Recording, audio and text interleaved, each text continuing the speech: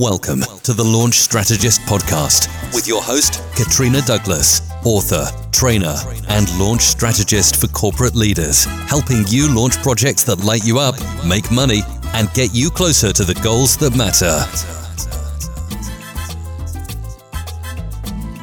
Hello and welcome to this afternoon's LinkedIn Live, a bit of a difference. Now, many of you will have seen my post about Legacy, the Legacy conference that was meant to be in June, but I have since moved to September. And here are three of the amazing speakers. And I wanted to introduce you to them really so you know how amazing they are and what they bring to the table and why you should absolutely come and see and hear from them at the Legacy conference. So this is going to be live, interactive. If you have any questions, drop them in the comments.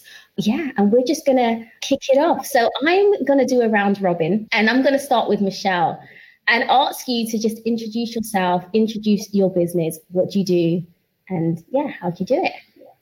Yes, hi everybody. Hope you can hear me clearly. My name is Michelle Raymond. I'm a HR consultant and a visibility strategist. So what that means is that my business, which is called The People's Partner, we work in two halves. So one half of the business provides HR service and support to small and medium growing businesses. We do everything from recruitment, training, development, coaching, redundancies, furlough, all of that good stuff. That's what we do. We help them and advise them accordingly on that. And the other side of the business is we help entrepreneurs become more visible. So I help them get speaker engagements, get featured on radio stations, on TV, podcasts, and publications. So it's a very, one side is very left brain, one's very right brain. And I need to live a balanced life. Yes, amazing. And so I'm going to tell you how I've met each and every one of these speakers, because many of you will know that legacy is super important to me. It's a tribute to my grandmother. So everything that I do about it represents, is about legacy for me. And so when I choose these speakers, I don't just pluck them out of the air. It's a process for me. And so I met Michelle first. When did we meet? We both had recently left our 9-to-5s, actually. Nice, yeah. We were both on the same stage, actually, at an event all those years ago. And I guess we've just watched each other's journey and seen each other grow, and our paths have crossed kind of similar circles over the years. And so it's that kind of thing of you never know where a relationship's going to go, because you see someone in one space, and even when you're not communicating with them, you're seeing them. And so they're on your radar. And so, this year you were one, of course, of the people that really dropped in my heart. And I was like, okay, I think you got something for the people. So Paul Bulkley, again, just, how our paths have crossed is just amazing. So you are the architect for a national landmark that is being built in this country. Just amazing, amazing project. So at the time I was freelancing in marketing as head of marketing for that particular client, and our paths crossed there. But that's not actually where we met. I didn't actually know that you had won the competition when we met.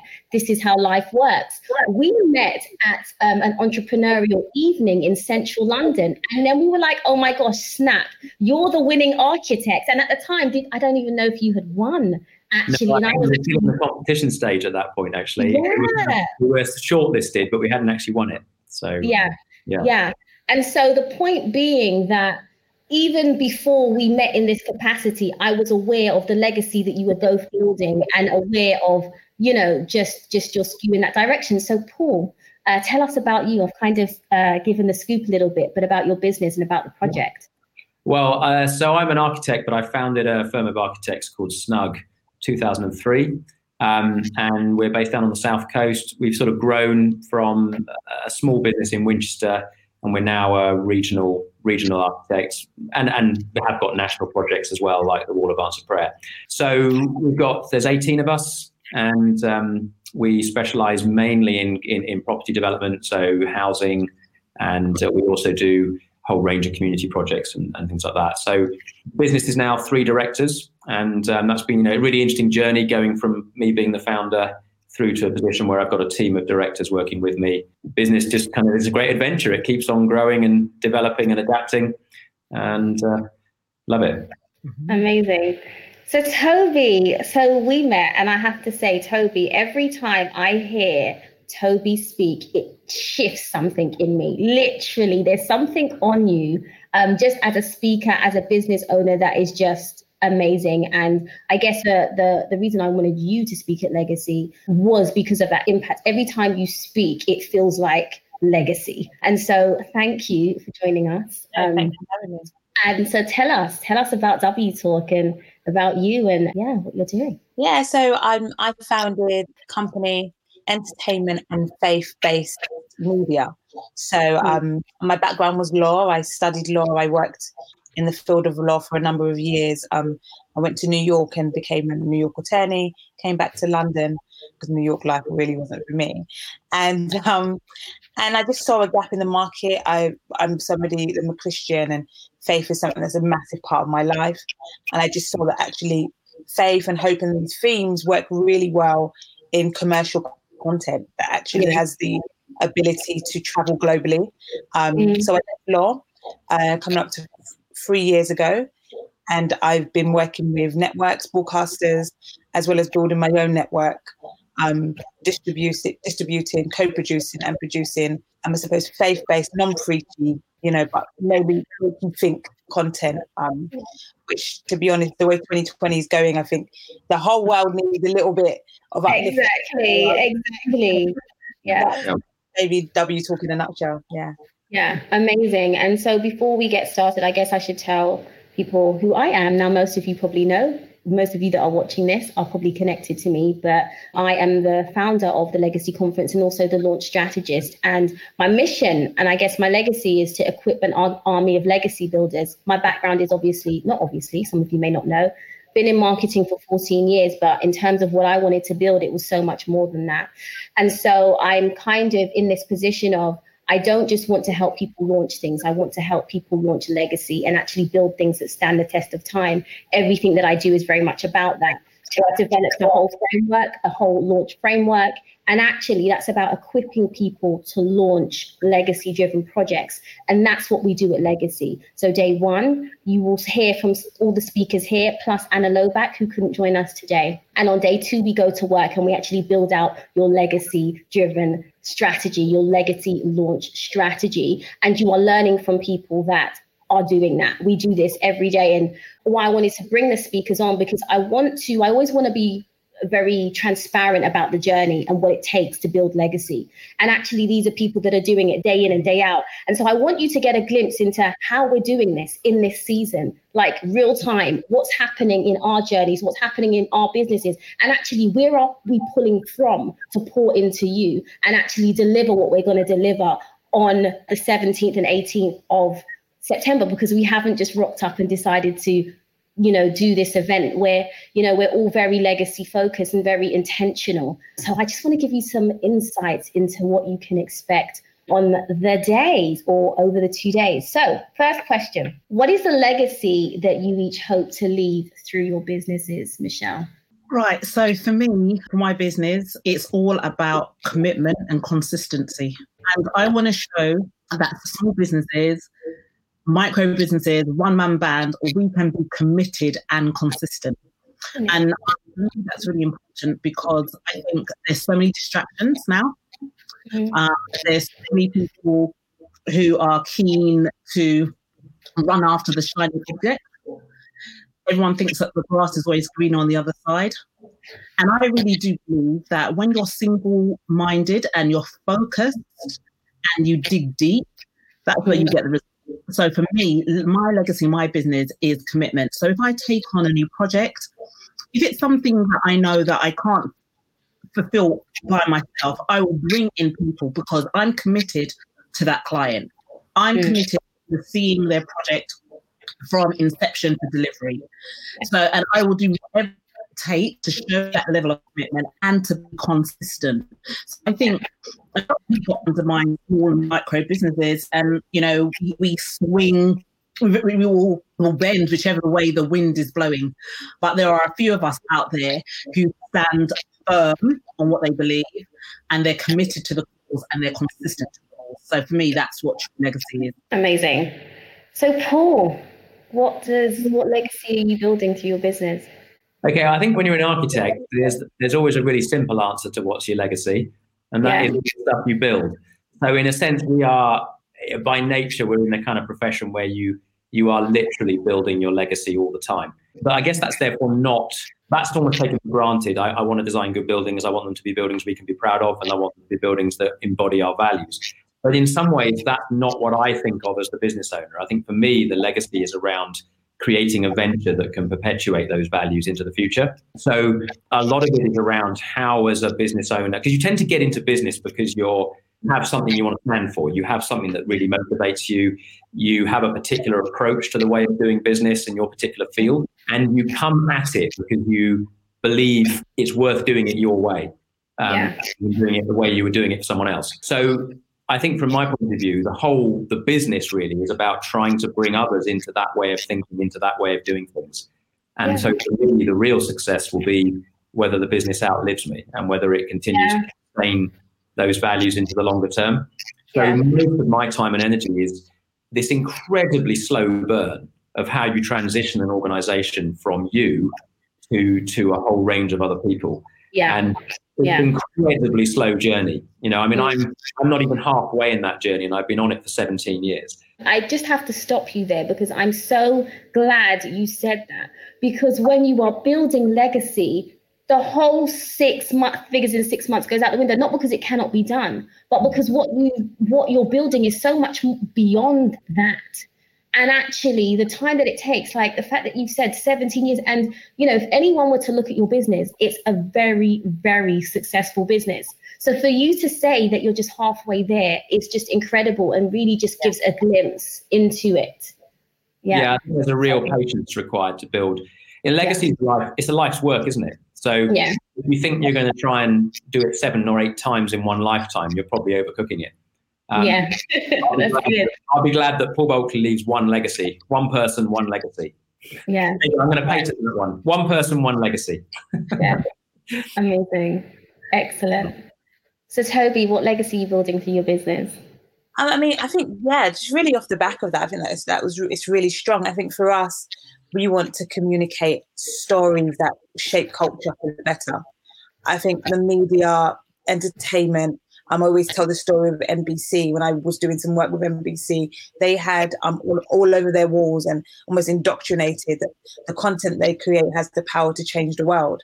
And I believe so. I think that media and entertainment drives culture in a unique way, from our fashion to all of those things. And for when I think of what we want to do, we want to sit at that table. We want the stories to make people think for the better, develop people for the better, provide people with hope and encourage faith. So in a nutshell, it really is about the story and the narrative, stories that can drive culture for the better. Ones that, the thing about stories as well is they transcend time in a way that legacy does. Good. Yeah. So we want to put stories out there that my daughter's daughter can read and come across and still think in the same way, still challenge the human mind, the human soul in the same way, which hopefully makes us better. And I think when I think of W Talk, I think that's that journey. And I think, like what everyone said, I was drinking Coke the other day. Not that I would encourage Coke. But on the bottle now, or on the can, it says 1886. And you know, that legacy, and you think, gosh, that's over a century, and just the power for it to transcend time. And so when I think of the brand W Talk, I think of Disney and I think of those big brands. And I think actually when they think of W Talk, I want them to think of hope and faith and I said thought-provoking things that leave them better. I just want to point something out. Now, whenever I say legacy-driven business, it's difficult to kind of explain what I mean, but I feel like you've all embodied it perfectly, in the sense that when I asked you about your businesses, none of you spoke about products or pricing or anything like that. You spoke about what you're building. And I think it's just the mindset is different. And so that's why when I say that when you are building something that is based on legacy, your starting point is completely different. completely different. The way you think about your business, the way you approach your business is very, very different. You cannot approach it in the same way as you would just a business that isn't legacy driven. So it's just amazing. And I thank you all for just demonstrating that point. So I speak a lot about legacy driven businesses and projects, and I think you all have legacy driven businesses. How does that relate to the day to day? Because it's one thing to have this big idea of what you're building, but how does that translate into the decisions you make every day in your business? If we start with Michelle again. For me, how does it show up in my day-to-day work? I think it shows up in my authenticity, to be fair. And that's not just coming from me, that's coming from what other people have told me. Because I never want to feel that I'm doing perfect, that I'm doing great, and I haven't really tested the market and really got the feedback from the market. So one of the things that I've been told on a number of occasions is that I'm authentic, in the sense that I'm unafraid to show up as me. I don't try to be somebody else. I don't try to put on any airs and graces. What you see is what you get. And my day-to-day work, I do my work to the best of my ability.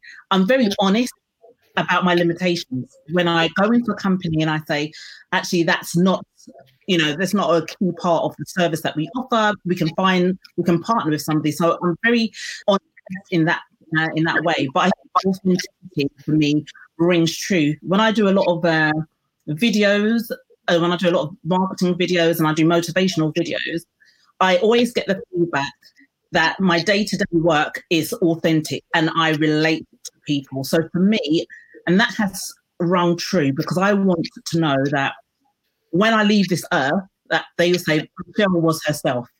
And that means to me, there's nobody, and like all of us on this call, there's nobody else like you.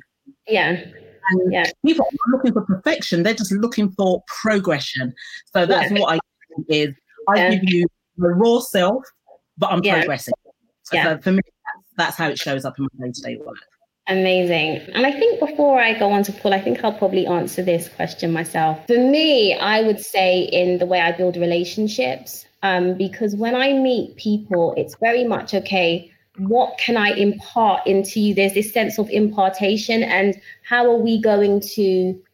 does this person fit not into what I'm doing today, but also for the future? So when you look at people and when you look at relationships, it has a different take, because it's not about what you can really get from that person. It's about, okay, where's the synergy in our legacies and in what we're actually building? And so the way you build relationships and the type of relationships that you build are quite different, I would say. So Paul. Well, I think that I totally agree with both the things you said, really. I think the challenge in all these things is to put it into practice yourself. It's one thing to have a great theory, it's another thing to actually live it out.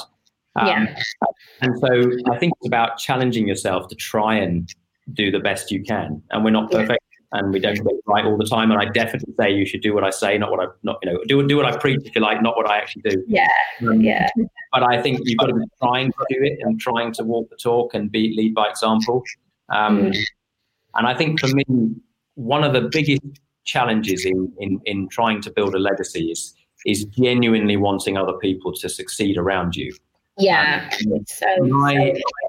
guess my favorite business axiom or leadership axiom is actually something that Jesus said about his followers, which is, you will do greater things than I have done. It's an incredibly powerful statement. I challenge any business leader. Are you genuinely rejoicing when your team outdo you? When your team is on, when my team have won more contracts, when my fellow directors are more successful and getting more praise than I am? Insecure about that and try and compete, or do I celebrate? Because in the end, the venture is prospering. And the bottom line is, that's what I preach. It's incredibly hard to live that in my heart every day. If I'm honest, there's a part of me that when my colleagues do better than me, I feel insecure and wish it was my design, or et cetera. So it's really hard to really live that out.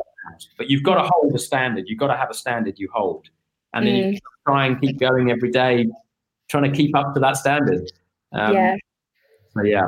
humbly and steps forward. Yeah. Our mistakes. Yeah. So same question to you, Toby. Yes, I think both points. Again, it's hard when you go last, but I think leaving the ego at the door so that I can sharpen and find my unique voice. Yeah. I think that's what's been very important. I don't need to say what everyone else is saying. I don't even need to say what is necessary to get the commission. Yeah. I don't necessarily to, I suppose, flatter the execs so that I can get them. I need to find strength from my unique voice. And I think when you're coming in and you're trying to step into, I suppose, uncharted territory, it can be very daunting and you can sort of say, okay, this is what I want them to say, and this is how I think they want me to say it. So I'll just do and say what they want, and then I'll get the commission on it. But, having that integrity, listening and saying, well, this is my unique voice. And I can actually say so far doing it, actually, that's been one of our, if you like, selling points.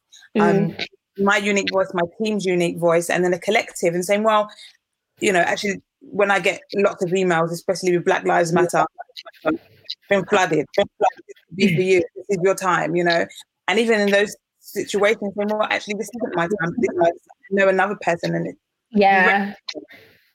and again, that unique voice, it's helped me to say yes to things and no to things. When you're a small business and you've got cash flow and you've got, you've got all of those boring demands, it's all like, I'll say yes, but you compromise the legacy when you do that. Compromise the mission when you do that. And always, and I very much like Paul said, I'm learning this day to day. When you get something, I could do this and twist it that way, and I can, we'll meet this, and for the last quarter, but actually say no. I'm going to say no. I'm going to pass on that because it will weaken my unique voice, and it will compromise what actually we set out to do.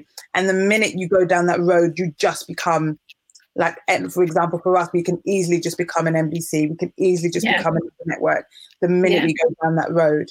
So for me, it's been a unique voice, and preserving that, it's to be preserved. And I think you soon realize that what you say no to is as important as what you say yes to. And everything that looks like an opportunity, so many things that look like opportunities, when you tally it with what you're building, it actually isn't. It can actually derail you. And I think that's such an important point, that to someone else, they might think, oh my gosh, that's an amazing opportunity. I'm reminded, when I had the choice to step back into a corporate or even take a contract. And to a lot of people, it was ridiculous. Why don't you just take a contract? But it's when you're comparing that to what you're trying to build, it's such a detraction from what it is that you're trying to build. And so you have to be aware of that, because I think that's where the biggest downfalls to building legacy and staying true to your purpose actually come, those temptations to build profit short term in ways that aren't authentic to you. So let's talk about the current crisis.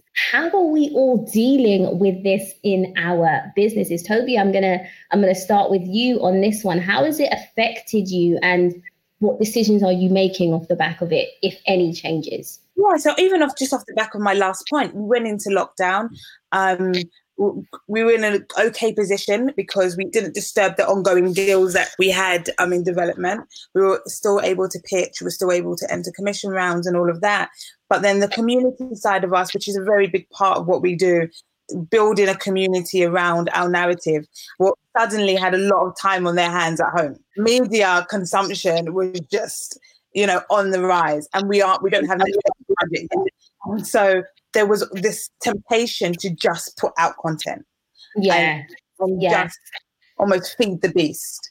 And so, and again, just off my last point, we had to stop and say, no, we will continue to make brand defining content. If we start making content just to make it, we water down what we've done for the last 3.5 years. We had a schedule for the year. Obviously, that schedule was massively disturbed like everybody else, because it shows it holes because the demand is more. We should make a little bit productions here and there. Less of value production. I haven't gone into that rat race of trying to feed the beast. And I couldn't do it to the team. I couldn't do it to ourselves. We were going to continue to put out and on schedule define the brand. And I think that to some that might be like, oh gosh, this is your massive opportunity. But we as a team, as a really small business, didn't have the personnel, we didn't have the resource, we didn't have it. And I didn't want to break what we had already built. I would prefer to say that we put out great pieces in 2020, and those great pieces will stay in the minds, the souls, the heart. They will remember the brand for it for years to come. Then they're going to enter this 24 hours almost news cycle of Twitter and Instagram lives and everything else, just to say we showed up. So for us, it was really, again, going back to our why, going back to what we're building, and not caving to sometimes what we see competitors doing or what, everyone's doing, what wouldn't be right for us.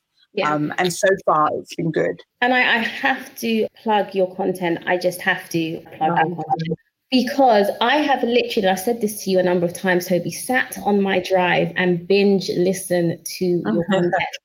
And to be able to bridge faith and culture the way you do through media is a gift. And so you actually have to listen to it to see how it is, because I don't actually know how you and your team do it.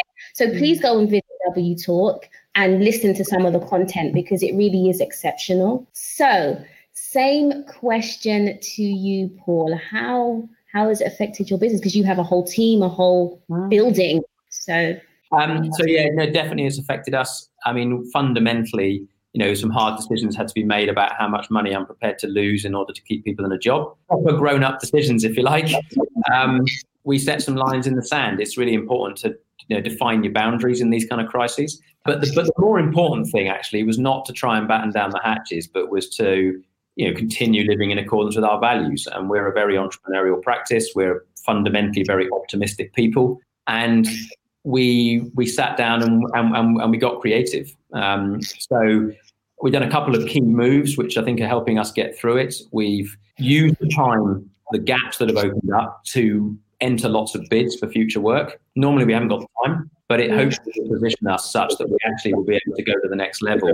We finally had time to enter bids for projects we wouldn't normally go for. We are submitting planning permission to turn our offices into double the size office, launch a WeWork venture, and effectively invest in property. So we're kind of showing optimism to our clients. We're investing. We're going to invest in property, and we're going to keep going. And then we've kind of strange thing, but we felt inspired to plow into the stock market. Wow, okay, interesting. I felt we needed to diversify. So rather than having all my eggs in one basket, why don't I put my eggs in 20 baskets? And it was amazing because we decided to invest a certain sum of money. And 2 days later, a bad debt was paid equal to that sum of money. So every penny we put in the stock market, we'd actually given up as bad debt anyway. So it's cost us nothing to plow into the stock market. And my hope, and this is what I'm holding out for in faith, is that every penny that I've said I'm going to put out there to keep my staff in a job, I actually think we might well get it all back. I believe you. I believe that. I keep putting it out there. I've allocated an amount of money that I know I'm going to lose, and I think I'm going to get it back. I just have to wait. So that's what we're hoping for, and we'll see how it pans out. Maybe by September I'll know if the stock market pulls its act together. That is incredible to me, and it's so funny because my coach, last year, she challenged me not to set an income goal, but a giving goal. And I think that giving element is such an important part of when you're building legacy. It's what you've all said about, giving of yourself, leaving ego at the door. So that's mind blowing to me. Paul, I can't wait to hear how this pans out and how these investments. Just one thing on that. In the end, if you like, for me, you want to have an exciting story, if you like, an exciting testimony. And I think for me, if you've got nothing to say for more than a few weeks, something's going wrong. It's like, there's normally something to say, some kind of evidence, some kind of testimony of what's going on of how our values are bearing fruit, of how our values are changing the way we operate. If a couple of months go by, it's probably getting a bit dry. And so that kind of having a story that's live is really powerful for all of us. It keeps me on my seat. So good. So good. And how about you, Michelle? Same question. How are you navigating So my take on this is slightly different from Toby's, I guess, because of the nature of the work I do. So because I do human resources, I have to pivot my offer, my business offer. So when I do the HR support and give advice, I have to get up to speed with the government's guidelines around furlough, and very quickly, because I have to respond to the needs of my market. Because of that, we got increasingly busy, and we were lots of webinars. We partnered with some law firms so that we were putting webinars together. We're putting guides out. Now we've shifted slightly. So now we're getting lots of inquiries around how do I keep my staff engaged remotely? How do I make somebody redundant while they are working remotely? How do I So now it's slightly different. And I've learned that the type of business I'm in, I have to respond to the market needs pretty quickly. And I always look at it in two respects. What conversations are happening in the world that, as a business, need to contribute to? So like that. And then I think to myself, what conversations are happening in the world that we need to be leading on? So right now, I'm contributing, well, when it's the furlough, I was contributing to the conversations of how to manage staff during this time. Now we've shifted slightly, and I can see now there's a trend of there's going to be lots of organisations who do not have the funds available to bring staff back into the workplace. They're not blessed as Paul and Paul's organisation, unfortunately. So they have to make really critical decisions. And now it's how do I manage my staff in this way? How do I make some cuts? So now what I do, this is the conversation around redundancy. What, Michelle, how can I lead on this? So how can I put out content and report out there for organisations to do it in a fair manner? Because if it's going to be done, it's going to be done. But I want to make sure that employees are treated fairly, that they feel respected. So there's something around respectful redundancy, if there's ever a term. But how can we do that they maintain their integrity? And then what will be the lead on? Where do they go from there? So I want to offer, so we've been looking at offering a service to companies who are making redundancies to offer some sort of outplacement support. So if they want to start their own business, who do I direct them to? If they want to get a new role, is there some sort of system where we can really look at updating their CV, optimizing their CV for what they are looking for now and not what they were looking for last week or a month ago, a year ago. So it's just been keeping top of mind really with us. We have to be on it all the time.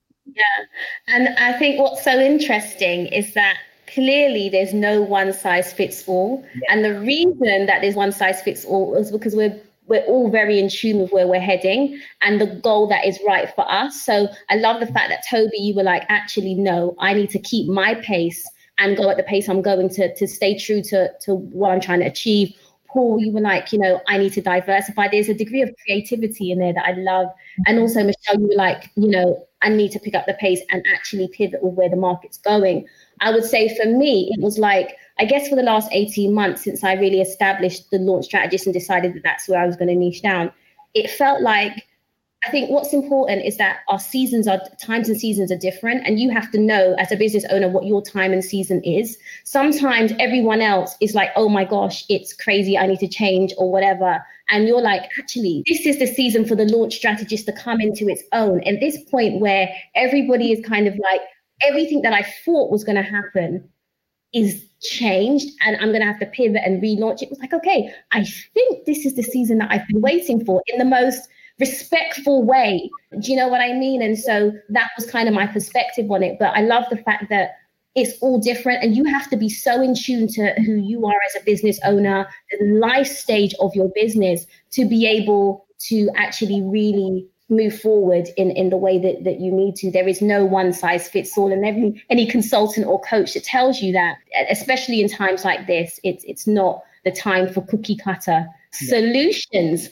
So I'm expecting, before we're going to start to wind down in a minute, but I'm expecting about the future. Let's give the people some optimism. I mean, you have already, but there's a lot of doom and gloom about recession. What's some good things that you think are going to come off the back of the crisis that we found ourselves in, Paul? Good question. I mean, I guess we'll have to get to the end and how we are when we get to the end of it. But I think it's created a huge amount of reflection. And in fact, we've had more time to reflect in lockdown. Yeah. There's been a lot of real positives just fundamentally coming out of the experience of home working and things. And we've already, like so many organizations, had the conversation around home working and the work-life balance and these kind of issues. And we've run the numbers on that. And we're talking hundreds of thousands of pounds a year of improvement to our business by reducing the amount of travel time, the amount of time people are spending at home. These are huge benefits to our staff in terms of their work-life balance. So I think fundamentally, if coronavirus is going to have a legacy, I think it's going to be around the way we work and the way we work at home more, technology, these kind of things. So I think there's going to be some very practical things like that come out of this. And I think those are things which every business is going to have a view on, because at the bottom line, our employees have got a view on it.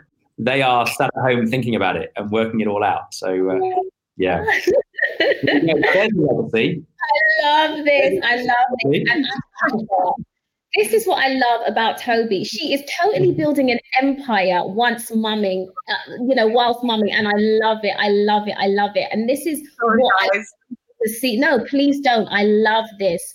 And this is what I want people to see. Like, we're building legacies whilst mumming and being wives and husbands and all of that good stuff. And it's part and parcel of what we do. So I love it. I love that.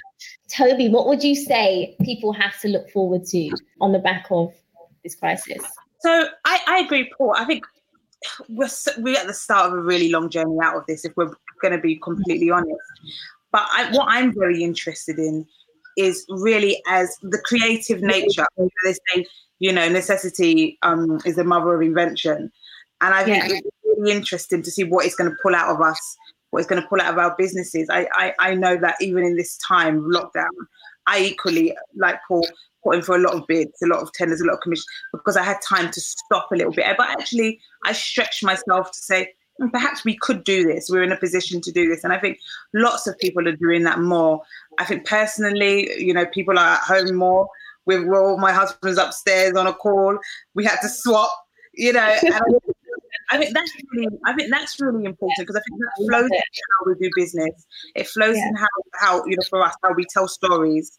And the sorts of stories we tell. I think, people have never been in this sort of predicament before, where you're literally juggling loads of different balls all together. So I think personally, what is helping me to be more disciplined is also coming up my yes, my no. My time management before lockdown was terrible. I can tell you now that has improved, because this is the time in which we have to, I have strict times. Was a bit more flexy before. So I think all in all, I think we're going to be more creative. I think all of us are going to be looking deep down to say, perhaps I could do this. Whether it's not out of necessity, but like Michelle was saying, lots of clients will find themselves out of work. And I think, whilst that's a daunting thing, I also think it may push them onto the water, where they can be like, well, I can now start that job. I can now start that, that hobby. I can turn that side hustle into a profitable business bit by bit. So that's what I think we're going to be seeing a lot more of that. Amazing. So Michelle. Yeah, I echo everything that's been said by Toby and Paul. And looking at it from a human resources perspective, what I've seen and what I will continue to see is companies now actually living their policies. So there's lots of policies and procedures around flexible working, but were they doing it in practice? Now they're forced to live out the written word. And now it's more acceptable, because there used to be a little, I can't remember the word, but there used to be, it was only for women. It was only for women who had children under the age of 16. And even though the law had changed, the practices hadn't. But now all these organizations that used to see success or measure success or use being present as a criteria for progression, they have to switch now. So now, how do you manage your staff, progress your staff, upskill, upgrade them in a remote working environment? So policies and procedures now are being changed because of the practicality, rather than the opposite way round when in practice we weren't doing it. So I'm really now seeing a trend where people are having a more of a balanced lifestyle, the rushing to work, all the traveling time. And actually there's research that shows that the level of productivity has increased since people been at home, but we have to still be careful of our health and well-being, because people tend to bleed the lines between when work ends and when my life begins. So, you know, there's still work to be done. But I think for employees who are working from home, good for you guys. Like Toby said, this is the time. Our creative geniuses, our juices you're going to be forced to it. Yeah. And I actually think that some of the most amazing businesses of the future are going to be birthed in this time. I think that we're going to look back and say, actually, 2020 was the year where, you know, everything changed, but not just in a bad way, but in a good way as well. So the penultimate question, and I guess I'm going to address the elephant in the room. When I talk about legacy in September, the first thing that people ask me is it going to be in person? And it absolutely is going to be in person. And I felt very, very strongly about this.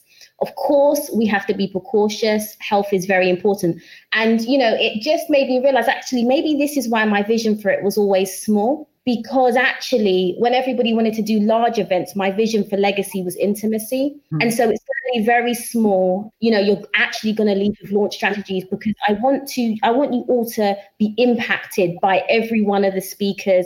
I want you to leave and feel like, wow, I have come and produced something that I couldn't have produced unless I came here and unless I was in this room. And so, you know, a lot of interesting, when I tell people that it's in person, a lot of people are excited. It's almost like they have virtual event for me. And so I felt very strongly that when everyone was cancelling their events, there was something in me that legacy has to be in person. It has to remain in person. Yes, it couldn't have stayed in July. That would have just been ridiculous. But, you know, in September. And so I thank you all first and foremost for being like, when I said I was moving it and it was still being in person, you said yes. Because in a climate where that's not happening, you said yes and you caught the vision and you were like, you're going to be there. So thank you. And so I hope for those of you that are watching that you've gotten an insight into who we are as people, who these speakers are, and that when we speak about legacy-driven projects and when we speak about building legacy, it's not rhetoric, it's what we do. And helping you and equipping you to build your legacy is in our DNA. This is not just a nice business idea. It's what we live and what we breathe. So I hope that you have felt that. So thank you all for joining. And last but not least, why? I'm just going to ask each of you, why would you say people need to be in the room? And again, it's only going to be 15 people. Why would you say people need to be in the room? Let's start with you, Paul. Okay, so well, the number one reason is if it's not in the room, you're probably just going to hear our voices. Exactly.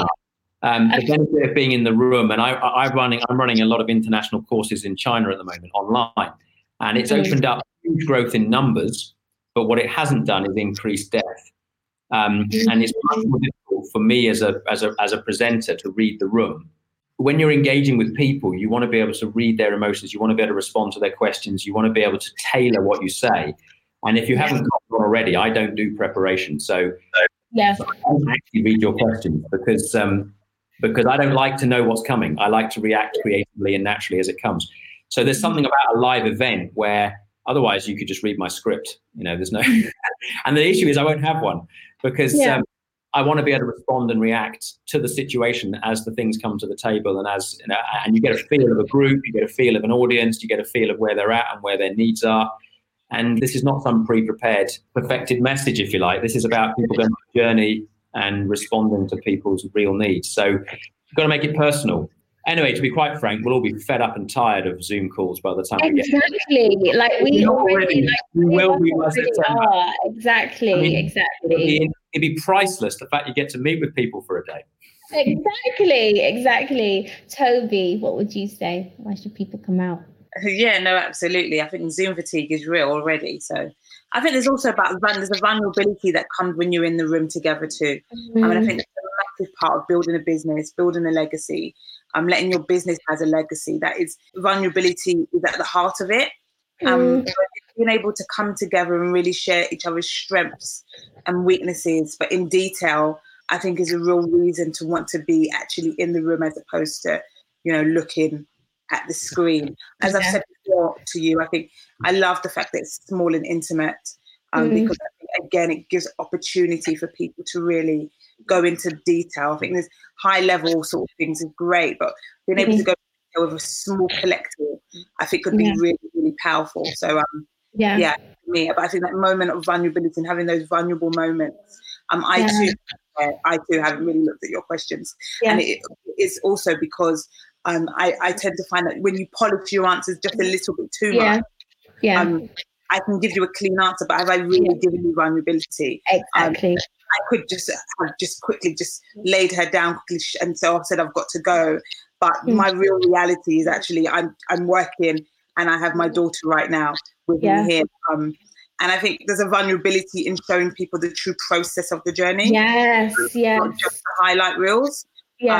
Which I think is really going to be really impactful in the room with those 15 people on that day. Absolutely. And that vulnerability is, you've hit it on the head, because even last year, literally people were in the room, and I've never seen it in a business event. I've seen it at, Christian events or other events, but people wept, literally, like they wept.